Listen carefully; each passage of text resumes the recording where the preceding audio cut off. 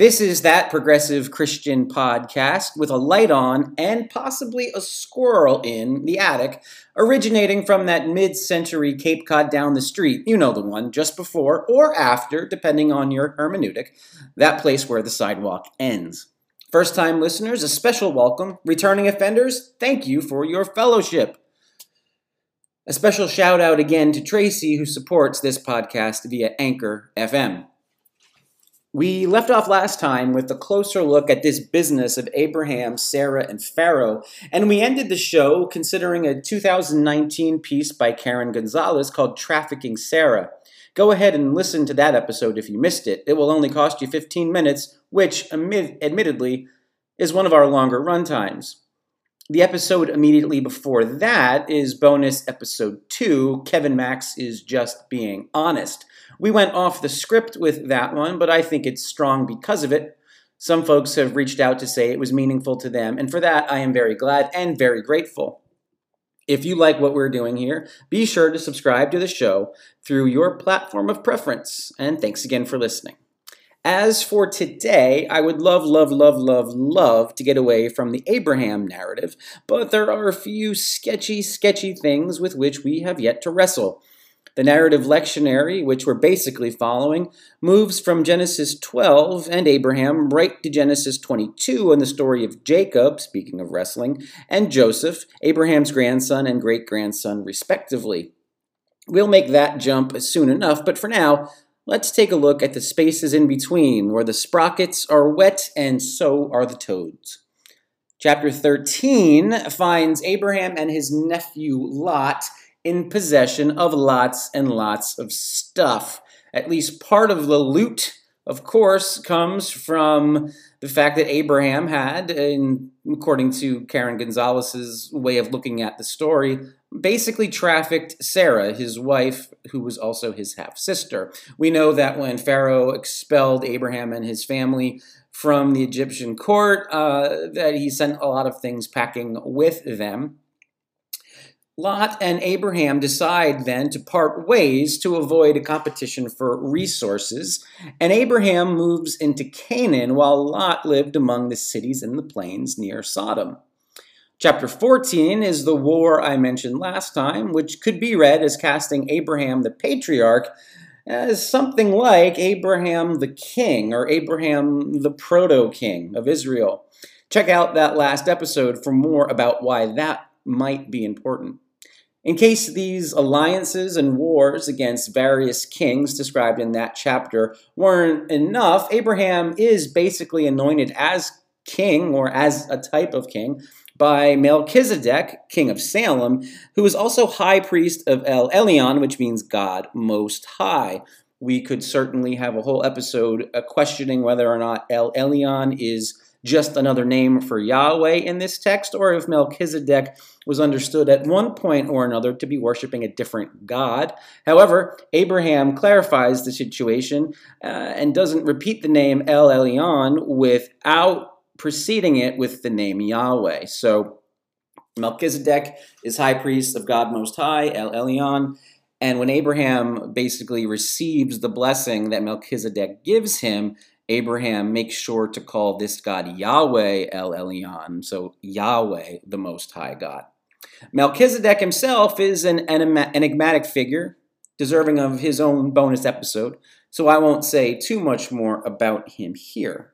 Now in chapter 15, the word of God, and remember that's the word of Yahweh, comes to Abraham, and God, Yahweh, says, "Do not be afraid, Abram, I am your shield, your very great reward." After that, Abraham, still called Abram here, complains about his lack of worthy heirs. Abram says, "You have given me no offspring, and so a slave born in my house is to be my heir."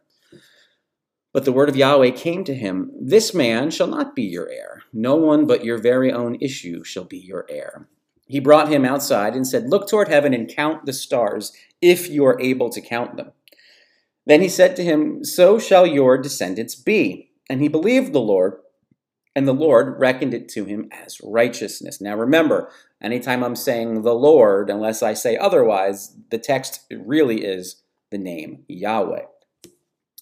So getting back into the text, picking up halfway through verse 6 of chapter 15, it begins, "Then he said to him, I am Yahweh who brought you from Ur of the Chaldeans, or if you like, the Chaldeans, to give you this land to possess. But he said, O Lord El, in this case, how am I to know that I shall possess it? Question mark. Now, I wonder if, that's verse 8, I do wonder if this is a different part of the story. In other words, a different source, because for whatever reason, Yahweh is declaring himself as the Lord Yahweh, using that word Yahweh, who brought Abraham out of Ur. And then Abraham responds, O Lord God. And the word there is not Adonai or Yahweh, but it's the word God, which would usually be El.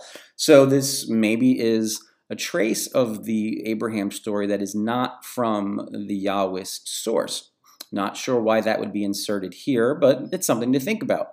So Abraham says, O Lord God, how am I to know that I shall possess it, it being the land? And then verse 9, God says, bring me a heifer 3 years old, a female goat 3 years old, a ram 3 years old, a turtle dove, and a young pigeon. Verse 10, he brought him all these and cut them in two, laying each half over against the other. But he did not cut the birds in two. And when birds of prey came down on the carcasses, Abram drove them away.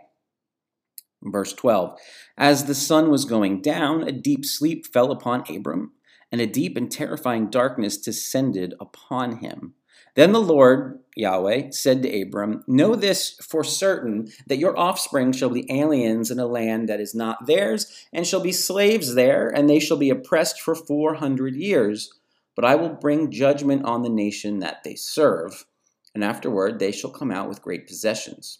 As for yourself, you shall go to your ancestors in peace. You shall be buried in a good old age, and they shall come back here in the 4th generation, for the iniquity of the Amorites is not yet complete. When the sun had gone down and it was dark, a smoking fire pot and a flaming torch passed between these pieces. On that day Yahweh made a covenant with Abram, saying, to your descendants I give this land, from the river of Egypt to the great river, the river Euphrates, the land of the Kenites, the Kenizzites, the Cadmonites, the Hittites, the Perizzites, the Rephaim, the Amorites, the Canaanites, the Girgashites, and the Jebusites. That's the end of verse 20. So a lot going on here. First and foremost, we have Abram basically saying to God, why haven't you given me an heir? Woe is me. I'm going to have to give all of my rich stuff to this man who was born a slave in my household. And Yahweh, at this point, in this Iron Age motif, does not say, hey, by the way, you shouldn't have slaves. Even Paul doesn't seem to go that far, although Paul will say there is no difference between slave and free, but that's a story for another day. Anyway, the writer here, the J source, is showing Yahweh in sort of very human terms. Yahweh is not interested at this point in freedom for the slaves. Now, it could be that the better interpretation of that word slave is what the NIV has, which is the word servant, but the NRSV, the New Revised Standard Version, is usually, in my experience, the better translation in general, and they have it as slave. We could do a deep anthropological dive, I suppose, to parse out that word. But in either case, Abram is not happy about the fact that he's going to be leaving all of his things, all of his possessions, and all of his power to this servant slash slave. And Yahweh doesn't say anything like, hey, adopt this man into your family. My covenant doesn't respect bloodlines or borders. No, Yahweh says, listen, Abram, don't worry about it. I am your shield and your strength. I will provide what I said I will. This man shall not be your heir. No one but your very own issue shall be your heir. And then it says, Abram believed Yahweh, and Yahweh reckoned it to him as righteousness. I suppose what's being reckoned here is the faith or the trust that Abraham is putting in the word of Yahweh. Now, of course, the Apostle Paul will pick up in his writings thousands of years later. Well, actually, we don't know quite how long later, but in the first century of the Common Era, the Apostle Paul will talk about the fact that it was Abram's faith that God was crediting to him as righteousness. And he will use that in his letter to the Galatians to remind the people in that early church that they are not delivered by their works, but like Abram, they are delivered by their faith, and all those who are delivered by faith are true heirs of Abram, which is an interesting parallel to this consideration that Abram has about having a rightful heir. In Paul's economy, oh, I thought my dogs were outside. Hold on one second. In Paul's economy, of course, sorry about that. This is the Progressive Christian Podcast with one inherited, purebred beagle who only barks when his sister, a rescued German Shepherd mix, barks, and the German Shepherd mix only barks when things go by, which is all the time. But I think we're back on course now, and so speaking of adoption, in Paul's economy, right, Paul says you're a child of Abraham not through a bloodline or through your commitment to circumcision or to the circumstances of your birth, nationality, ethnicity, language. You are an offspring, an heir of Abram by your faith, because it was faith that was credited to Abram as righteousness. And so Paul uses that to tell the early Galatian church, which was made up of non-Jewish Christians, right, of people who had been Gentile or who were Gentile, that this promise of faith in Christ is for them just as much as it is for anybody else. At that time, there was another party of Christians who came from the Jewish tradition, obviously. And they, unlike some of the other Jewish Christians, were really concerned that the Galatians or other Gentiles would first observe fidelity to the covenant of Abraham by being circumcised, and we can suppose by observing other parts of the law. And Paul says, no, that was not their deal. Let's not keep them from a relationship with Christ, because in Christ all are one. In Christ and in faith in Christ, all are true heirs of Abraham. That's interesting because in this very chapter that Paul alludes to, Abram wants nothing to do with the possibility that someone not of his own issue could in fact be his literal heir. So it's sort of an interesting move by Paul.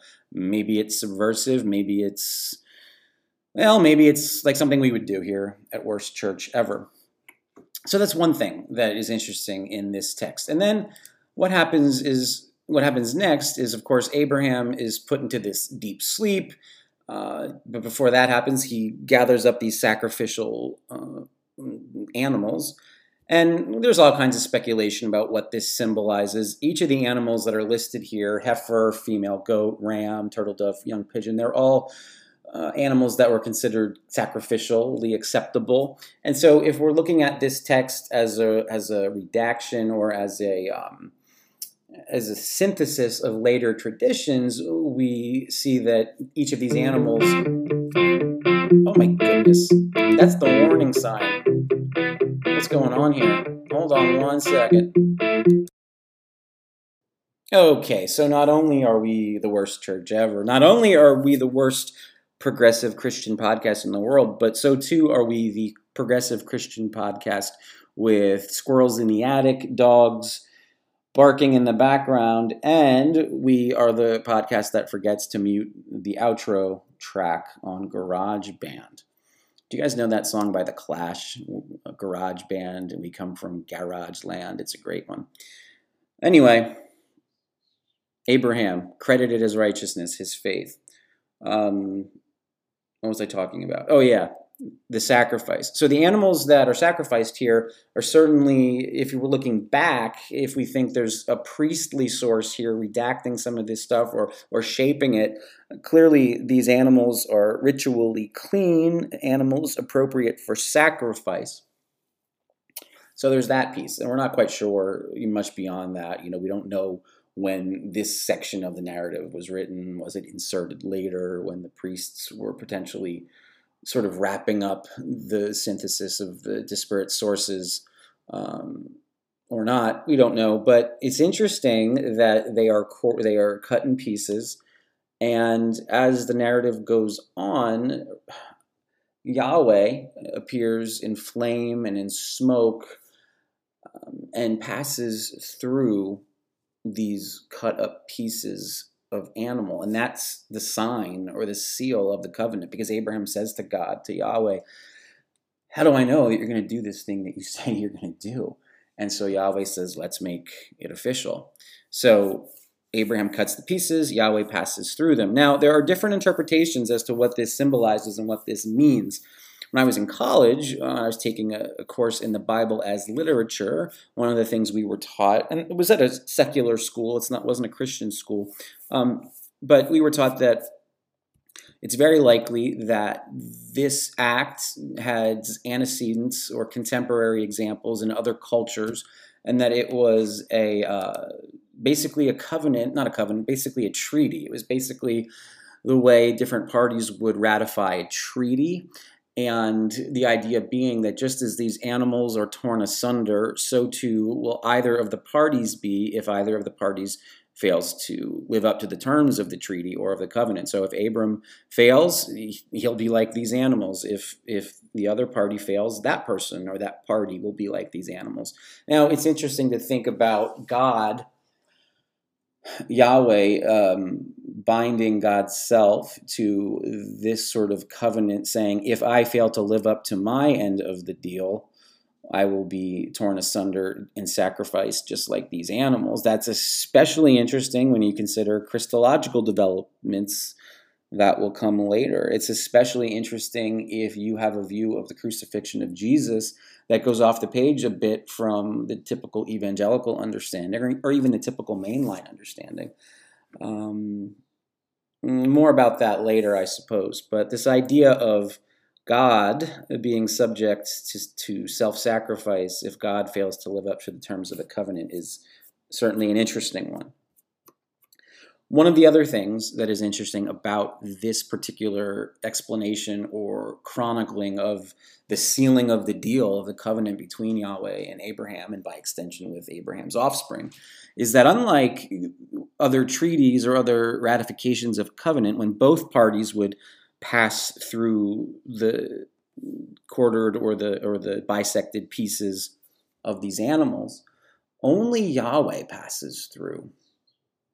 And that brings up the whole question of conditionality, and is Yahweh indeed taking upon Yahweh's self both sides of faithfulness? In other words, knowing full well that Abram as a human being and Abram's offspring, no matter who they might be, are fallible people who were always going to fail to live up to all the terms of the deal, and who are going to fail to live up to this idea of having a faith that's credited to them as righteousness. In other words, trust in Yahweh for provision.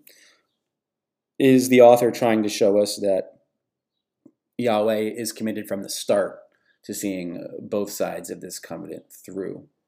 And again, that has Christological ramifications in the way that Christians certainly think about what it means to follow Jesus, what it means to be, to use that word I don't like, saved. But what does it mean to live in faith? What does it mean to walk in the kingdom of God here and now? We've gone a little over today, and that's part of why my warning sign erupted a few minutes ago. I think that's where we'll leave it. This idea of covenant and this idea of treaty between humankind and God being ratified only by God and being left open-ended on the human side of the equation, I think is an interesting one. And it's one that gets glossed over. I guess the last thing I'll say is that it's interesting to think about God, Yahweh, using very human rituals and very human practices to